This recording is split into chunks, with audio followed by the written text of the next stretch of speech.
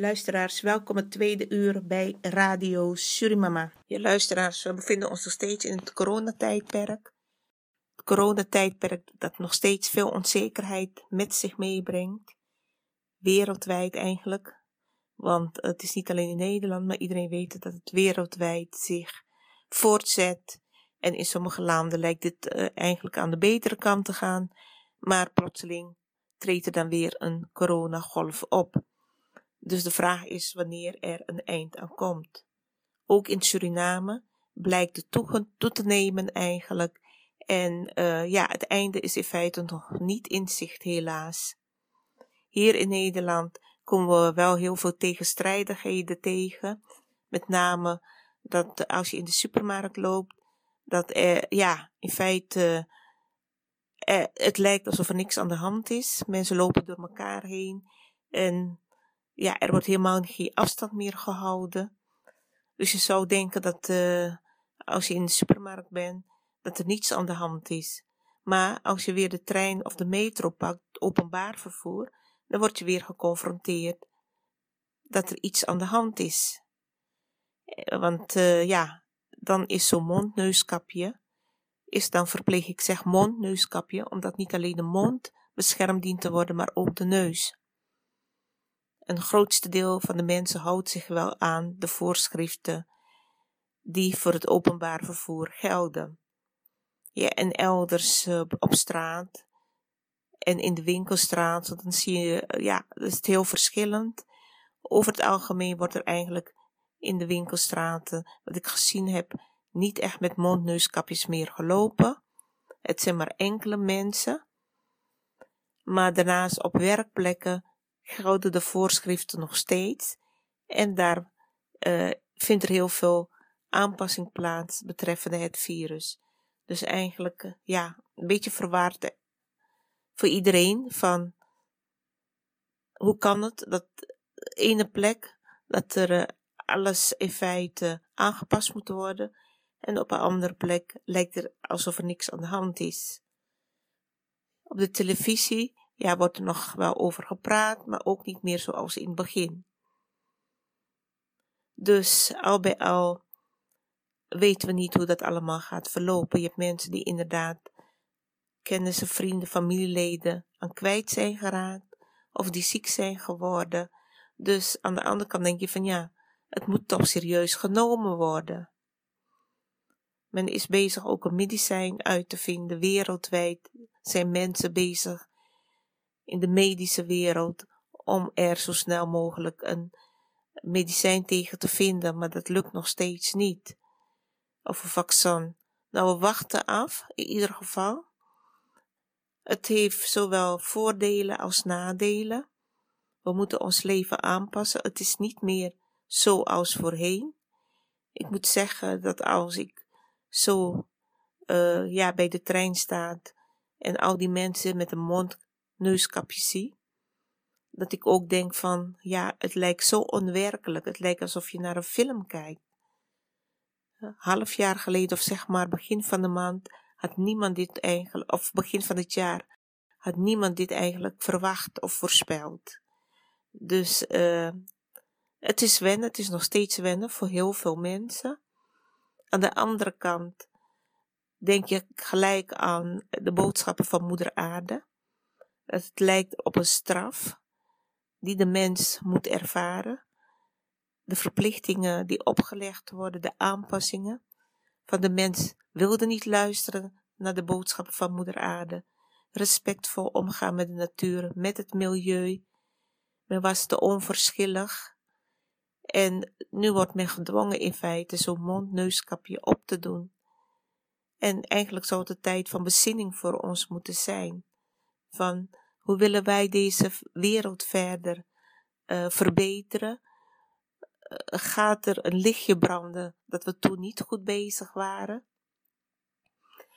Al dingen die eigenlijk spelen in gedachten bij sommige mensen. Niet bij iedereen, want sommige mensen die denken ook van het is iets dat verzonnen is en in feite helemaal niks van klopt wat men zegt. Dus je weet dan niet wat waarheid is. Maar ik denk wel, als er inderdaad mensen aan overlijden of ziek worden, ernstig ziek worden, dan zit er toch ook een vorm van waarheid in. En het blijkt nu ook niet alleen oudere mensen te zijn, maar ook jongere mensen. Dus het is niet echt aan leeftijd gebonden meer. Misschien dat meer oudere mensen die ziekte krijgen of besmet kunnen raken. Maar al bij al raakt het iedereen, ongeacht ras, kleur, leeftijd, etc. Goed luisteraars, we gaan nu even naar wat muziek en ik ben zo bij u terug. Ga ik even verder op het coronavirus in.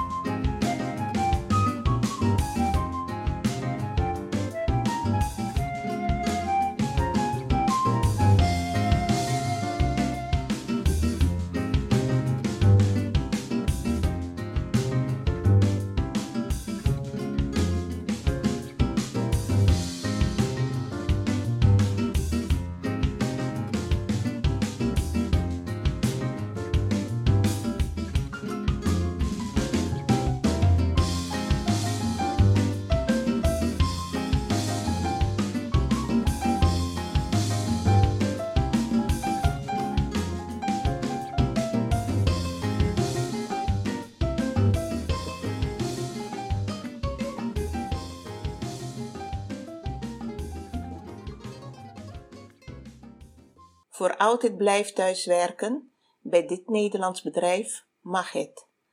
Het thuiswerken bevalt werkgevers en werknemers zo goed dat personeel bij sommige bedrijven niet meer terug hoeft te komen naar kantoor, ook na de crisis niet. Zo hebben Twitter en Facebook al aangekondigd dat werknemers voor altijd thuis mogen blijven als ze dat willen. Is dit een trend die ook in Nederland navolging gaat krijgen? Sinds corona moet een groot deel van de werkenden wereldwijd thuiswerken. En dat bevalt over het algemeen goed. Vooral het wegvallen van reistijd en de flexibele dagindeling worden als grote voordelen gezien. Liefst een derde van de thuiswerkers wereldwijd geeft daarom aan na de crisis niet meer terug naar kantoor te willen. Bij sommige bedrijven is de baas al overstag. Zo hoeft het personeel van Twitter niet meer naar de werkplek te komen als ze dat niet willen, ook niet als het weer veilig genoeg is. Ook het Nederlandse softwarebedrijf ProTime is om. De standaard bij ons was op kantoor werken en af en toe thuis. Nu gaan we het omdraaien, want we merken dat zowel onze medewerkers als onze klanten het fijn vinden, zegt directeur Lucas Polman. De werknemers van ProTime zijn nog steeds welkom op kantoor, maar hun thuiswerkplek wordt de basis. Je mag naar kantoor komen, maar dat geef je dan eerst door aan je teamleider. Er mogen namelijk niet te veel mensen van een team tegelijkertijd binnen zijn.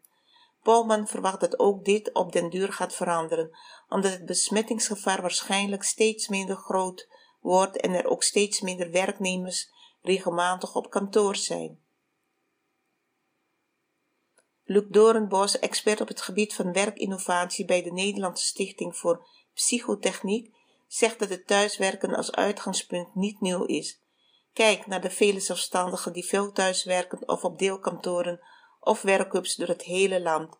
Ook zijn er genoeg bedrijven met werknemers in loondienst zonder vast kantoor. Het idee van het kantoor als moederschip is aan herziening toe. De vraag is of flexibele kantoorconcepten nu een veel grotere vlucht gaan nemen. Het idee van het kantoor als moederschip is aan herziening toe. Doornbos voorspelt dat werknemers uiteindelijk 3 plekken gaan krijgen waar ze kunnen werken. Voor bepaalde taken wordt thuiswerken de norm. Als je iets samen moet doen met collega's of klanten, kan dat kleine clubje afspreken in een werkhub dicht bij huis, zodat er minder gereisd wordt. Het kantoor is de derde optie, met nu de vraag voor welk werk het verantwoord genoeg is om daarvoor mensen te laten terugkeren. Steeds minder mensen op kantoor betekent halflege kantoorpanden. Doornbos. Bedrijven zouden een deel van hun kantoor kunnen openstellen als lokale werkplek voor andere bedrijven. Dat is met apps voor werkplekreserveringen zo te regelen. We moeten Nederland gaan zien als één grote werkplek. Iedereen af en toe naar een werkplek in de buurt laten gaan, zorgt voor minder woon-werkverkeer, maar ook voor het opvullen van gaten in de arbeidsmarkt die steeds meer gaan ontstaan. Iemand die in Oost-Groningen woont en daar minder werk kan vinden, kan mogelijk vanuit huis of werkhub aan de slag voor een bedrijf uit de Randstad. Het zal volgens Doornbos toch wel moeilijk zijn het bedrijfspand als moederschip los te laten. Met een kantoor kun je laten zien wat voor club je bent. Kijk maar naar het duurzame en letterlijk groene hoofdkantoor van Eneco. Maar het kantoor als statussymbool gaat minder belangrijk worden. We vonden de kantoortuin eerst ook geweldig, maar daar zijn we nu ook al afscheid van aan het nemen. Dat het kantoor van ProTime half leeg staat, komt volgens Polman niet verkeerd uit. We zijn als bedrijf uit ons jasje aan het groeien. Daarom is het heel fijn om het kantoor nu te gaan zien als Duiventil, een plek waar mensen elkaar kunnen ontmoeten. Werknemers komen gericht naar het pand voor bijvoorbeeld een afspraak of presentatie. Maar daar moet je kantoor wel geschikt voor zijn, met genoeg ruimte voor grote groepen. Uiteindelijk willen we op kantoor meer presentatieruimte hebben dan werkplekken. Het is heel fijn om het kantoor nu te gaan zien als Duiventil, een plek waar mensen elkaar kunnen ontmoeten. Polman ziet wel dat persoonlijk contact veel minder is geworden nu iedereen thuis aan het werk is. In virtuele meetings is er geen ruimte voor het praatje bij de koffie. Dit soort casual contact moet wel blijven bestaan. Ook wil de directeur teambuilding en de bedrijfsuitjes niet afschaffen. Het bedrijf gaat daarom de komende tijd op zoek naar creatieve oplossingen. Het is belangrijk dat het personeel voldoende verbondenheid met het bedrijf blijft voelen. Maar ook hier moeten organisaties een oplossing voor vinden. Ziet Doornbos. Werkgevers die graag controle willen hebben over het personeel, krijgen het lastig. Kantoorpolitiek is minder makkelijk te bedrijven als iedereen op afstand werkt. Dus moet de werkgever gaan nadenken over zijn rol in het nieuwe werken. Een manager wordt misschien wel meer een facilitair en coach. Ook is het nog maar de vraag of iedereen voor één en dezelfde baas blijft werken in de toekomst. Het idee van werknemer met een baas en kantoor kan wel wat creatiever worden ingestoken. Verander de huidige situatie de toekomst. We gaan niet meer terug naar de oude situatie. De werknemers zijn nu meer gewend aan een bepaalde mate van autonomie, meent Ab Dijksterhuis. Als je eenmaal geroken hebt aan vrijheid, is het lastig om terug te gaan. Ik denk niet dat we 5 dagen per week moeten thuiswerken, maar een mix van 3 dagen op kantoor en de rest thuis zie ik straks vaker gebeuren. Moderne bedrijven zoals Twitter en Facebook staan hun personeel vaak al toe om thuis te werken als ze het willen. En de overgrote meerderheid gaat volgen, denk ik. Ja, luisteraars, dit doet me denken aan de tijd van transformatie, verandering op de arbeidsmarkt, verandering in de maatschappij, de samenleving, de medische zorg, gezondheidszorg. Dus allemaal tekenen van tijd van verandering, de tijd van transformatie, allemaal bewerkstelligd eigenlijk door het coronavirus. Goed luisteraars, we gaan nu even naar muziek luisteren. Ik ben zo bij u terug.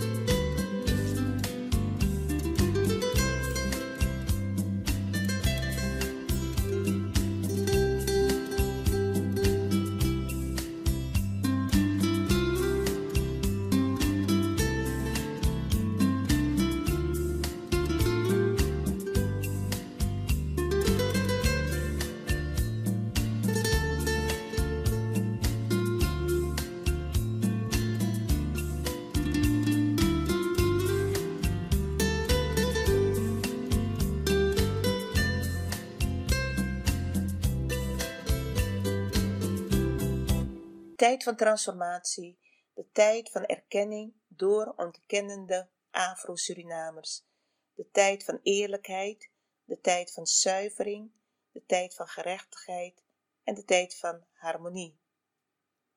De oneerlijke en ontkennende Afro-Surinamers zullen nu aan erkenning en genezing gaan werken ten opzichte van de inheemse, de oorspronkelijke bewoners van Suriname. Dit geldt ook voor de Afro-Amerikanen.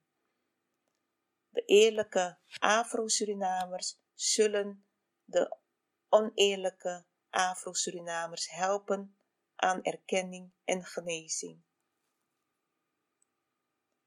Transformatie van ontkenning naar erkenning van de Afro-Surinaamse groep.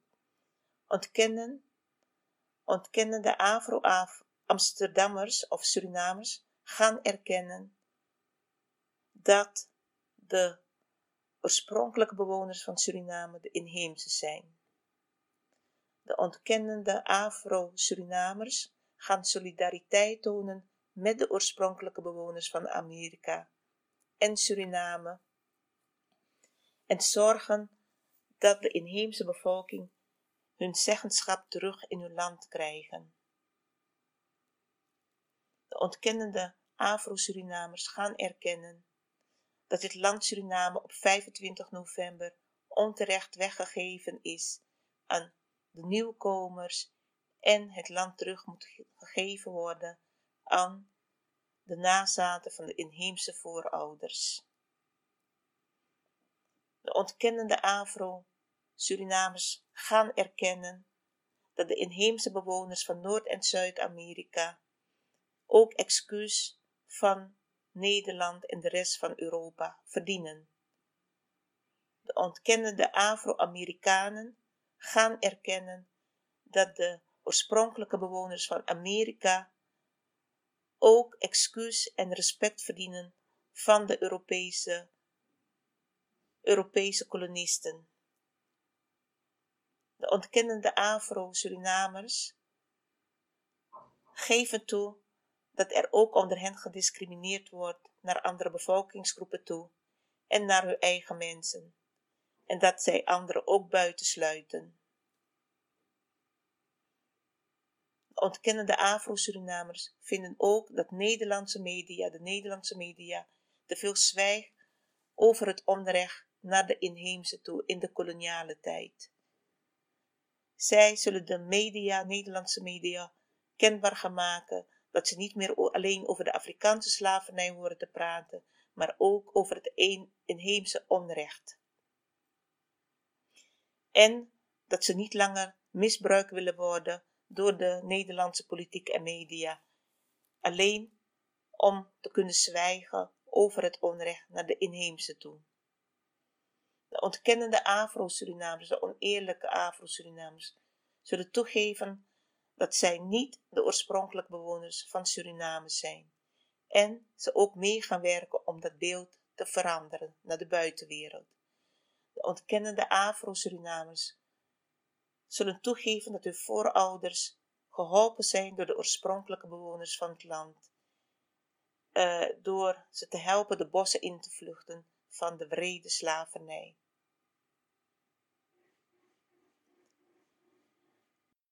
Oneerlijke en ontkennende Afro-Surinamers zullen toe geven dat de organisatie van de Surinaamse tentoonstelling niet eerlijk gehandeld heeft naar het onderdeel van de inheemse toe. De oneerlijke en ontkennende Afro-Surinamers zullen geholpen worden door de eerlijke Surinamers die alles erkennen naar de inheemse bevolking toe, het onrecht toe. De oneerlijke Afro-Surinamers zullen genezen door de eerlijke Afro-Surinamers.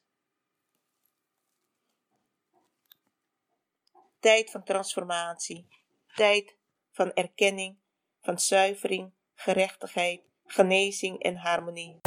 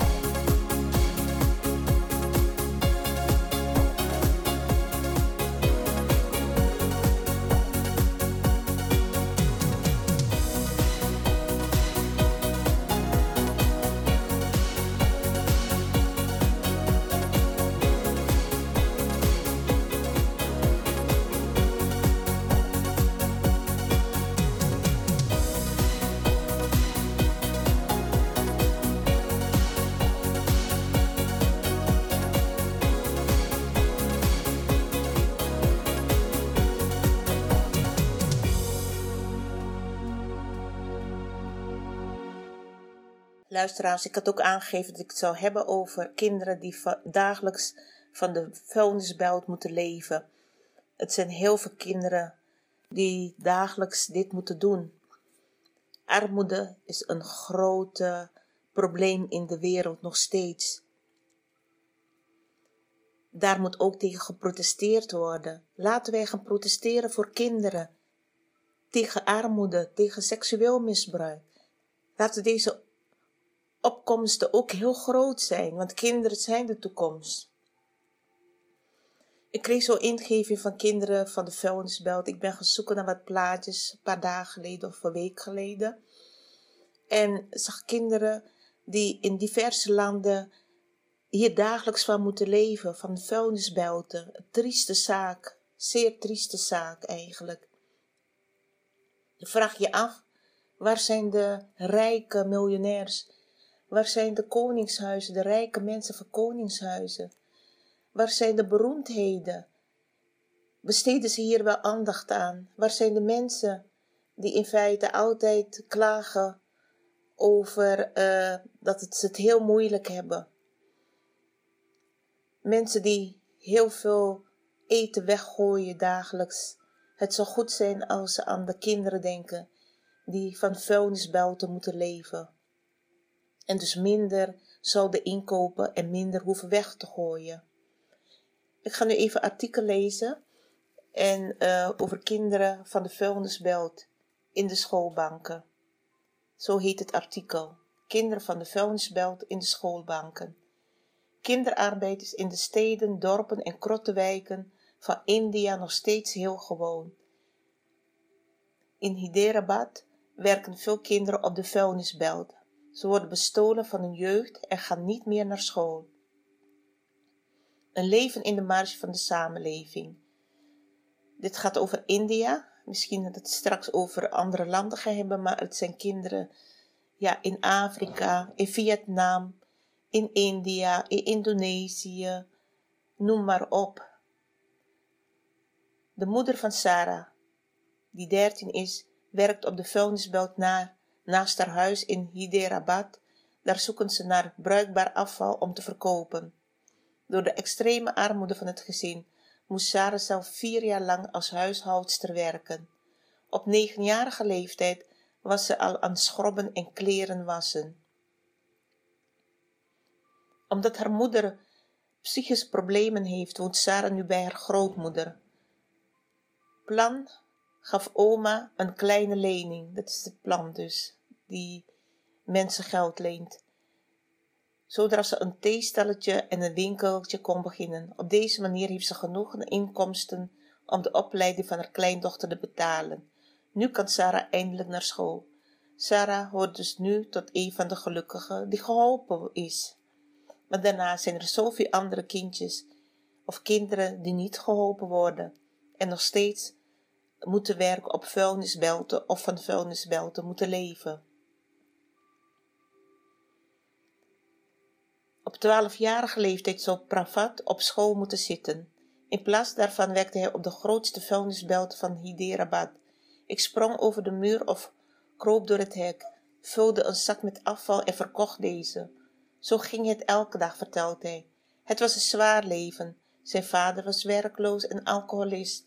Zijn moeder, Neelam, tuberculose heeft, werkte samen met een aantal van haar 9 kinderen in de stank op de stortplaats.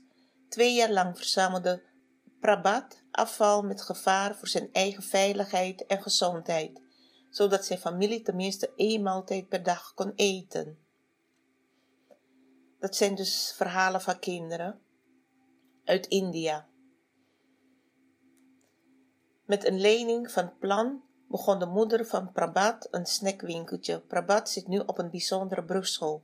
Hier kan hij zijn leerachterstand inhalen om straks een stap naar een gewone school te maken. Prabhat is een van de vele kinderen van de vuilnisberg die op deze manier een nieuwe toekomst krijgen. Ook de 7-jarige Manikanta verzamelt afval. Hij woont in een krottenwijk tegenover de vuilnisbelt. Hij werd gered door medewerkers van het anti-kinderarbeidproject. Nu geniet hij van de lessen op de brugsschool en verheugt zich op de start van zijn echte opleiding. Jasmani, die als kind polio kreeg, heeft 2 kinderen. Haar dochter ging wel naar school, maar haar zoon, Uday, werd op de vuilnisbelt gespot. Jasmani werd geholpen met een lening om haar zaakje uit te breiden. Nu heeft ze genoeg geld om haar zoon naar school te kunnen sturen. Dus zijn allemaal leningen die geboden worden aan ouders van kinderen die van een vuilnisbelt moeten leven. Het is een goed idee. Hopelijk lukt het ook de ouders de leningen terug te betalen. En dat zijn natuurlijk goede ontwikkelingen. Maar daarnaast moet het in beweging blijven. En het geld ook goed terechtkomen, want wij horen zo vaak, luisteraars, dat directeuren van goede doelen of goede stichtingen veel geld in hun eigen zak stoppen en het geld in feite niet besteed wordt waar het aan besteed dient te worden. Dus deze tijd van zuivering, zeg maar, dient daar ook op gelet te worden.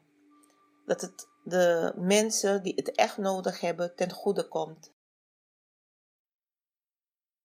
Met het anti-kinderarbeidproject geeft Plan werkende kinderen in Hyderabad de kans op een nieuw leven. Dat gaat via een slimme omweg. Samen met de Human Dignity Foundation en NGO Mahita verstrekt Plan kleine leningen aan ouders en verzorgers. Hiermee kunnen ze zaakjes opzetten en zo genoeg verdienen voor schoolgeld. Sinds de start van het project heeft Plan 16.000 kinderen gered van kinderarbeid en ze geholpen om naar school te gaan. Nou, dat is goed om te horen. 16.000 kinderen. De vraag is, hoe lang bestaat het in feite al? Maar goed, alle beetjes helpen en het is ook goed om dit te lezen. Ze blijven ook om donatie vragen om meer kinderen te helpen. En het kan vanaf €5 dat mensen kunnen doneren. De website is planinternational.nl.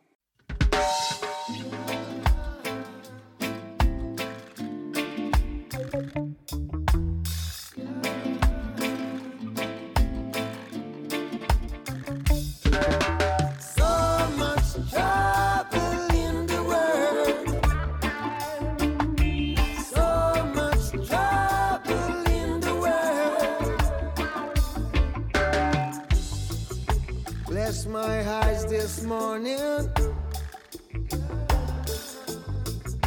Your sun is on the rise once again. Weirdly things are going. Anything can happen. You see, I've been sailing on the ego trips. Blast out on the spaceship. Million miles from reality. No care for you, no care for me.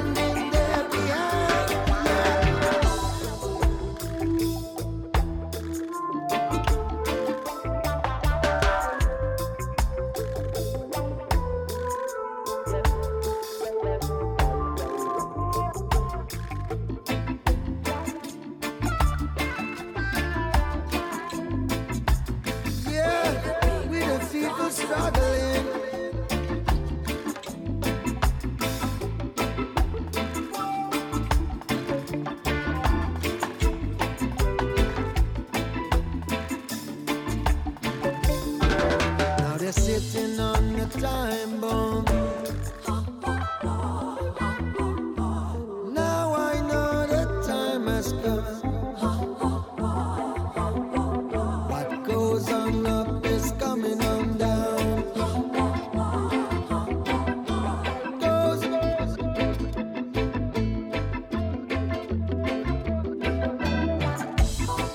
Oh.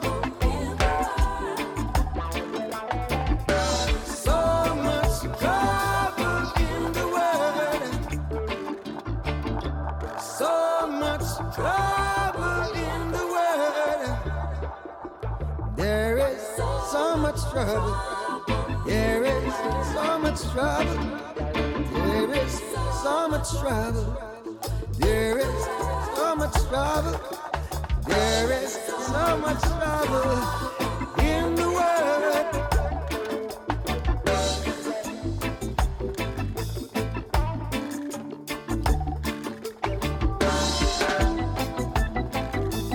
There is so much trouble.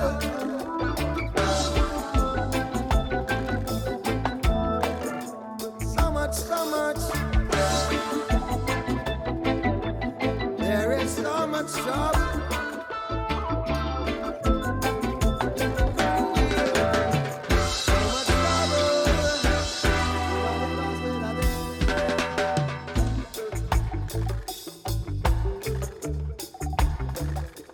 There is so much trouble. There is so much trouble. There is so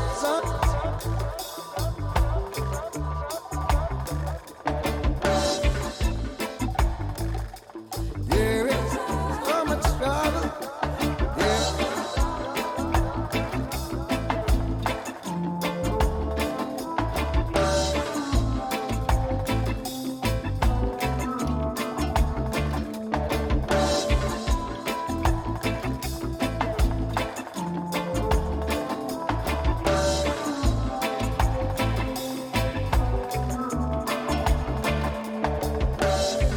So much trouble.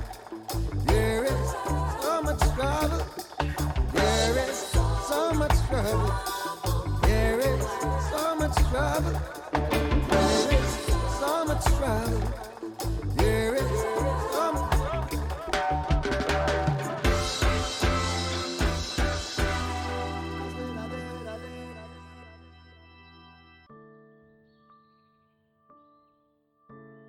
Rubriek gezondheid. Ja, luisteraars, ik ga nu wat informatie geven omtrent vitamines die zich in onze fruit bevinden en in onze groenten die wij dagelijks innemen. Het is altijd goed te weten wat voor vitamines zich in bepaald fruit of groente bevindt. Willen wij dat aanvullen in onze voeding om een goede weerstand te behouden. De fruitafdeling. Aardbei, rijk aan vitamine C en foliumzuur. Ananas, rijk aan vitamine C. Appel, rijk aan vezels. Avocado, bron van koper, bron van kalium. Banaan, rijk aan vitamine B6, kalium. Blauwe bessen, vitamine K. Bramen, vitamine K. En vitamine C. Druiven, vezelrijk. Framboos, vitamine C. Foliumzuur. Meloen, vitamine C. Granaatappel, koper en vitamine B6. Grapefruit, vitamine C. Kaki, vitamine C. Kiwi, vitamine C en vitamine K. Kokosnoot, kalium. Lychee, koper. Mandarijn, vitamine C. Mango, vitamine C. Nectarine, vezels. Peer, vezels. Sinaasappel, vitamine C. Komen we bij de groentesoorten. Asperge, rijk aan vitamine K en C. Bloemkool, vitamine K en foliumzuur. Boerenkool, vitamine A en vitamine K. Broccoli, vitamine C en K. Champignons, rijk aan koper en kalium. Courgette, rijk aan foliumzuur en vitamine C. Komkommer, vitamine K. Kropsla, kalium en vitamine K. Paksoi, vitamine K, foliumzuur. Rode bieten, kalium, rode kool, vitamine C en K, sperziebonen, vitamine K en foliumzuur, spinazie, vitamine K en foliumzuur, spruiten, vitamine K, foliumzuur, tomaten, vitamine C, wortelen en pompoen, vitamine A. Daarnaast hebben we ook onze eigen groenten. Elke cultuur of elk volk heeft zijn eigen vruchten, zijn eigen groentesoorten. En ook daar bevinden zich vitamines in. En die we in ons dagelijks eten meekrijgen. Onze dagelijkse voeding. Het is handig altijd zo'n lijstje te hebben. Mochten we ons misschien even niet lekker voelen, dat we kunnen kijken welke vitamines wij in onze voeding kunnen aanvullen. Dat is wel belangrijk, vooral in deze coronatijd, om goed op de gezondheid te letten. En het gaat natuurlijk ook niet om veel eten, maar om goed te eten, gezond te eten, kwalitatief.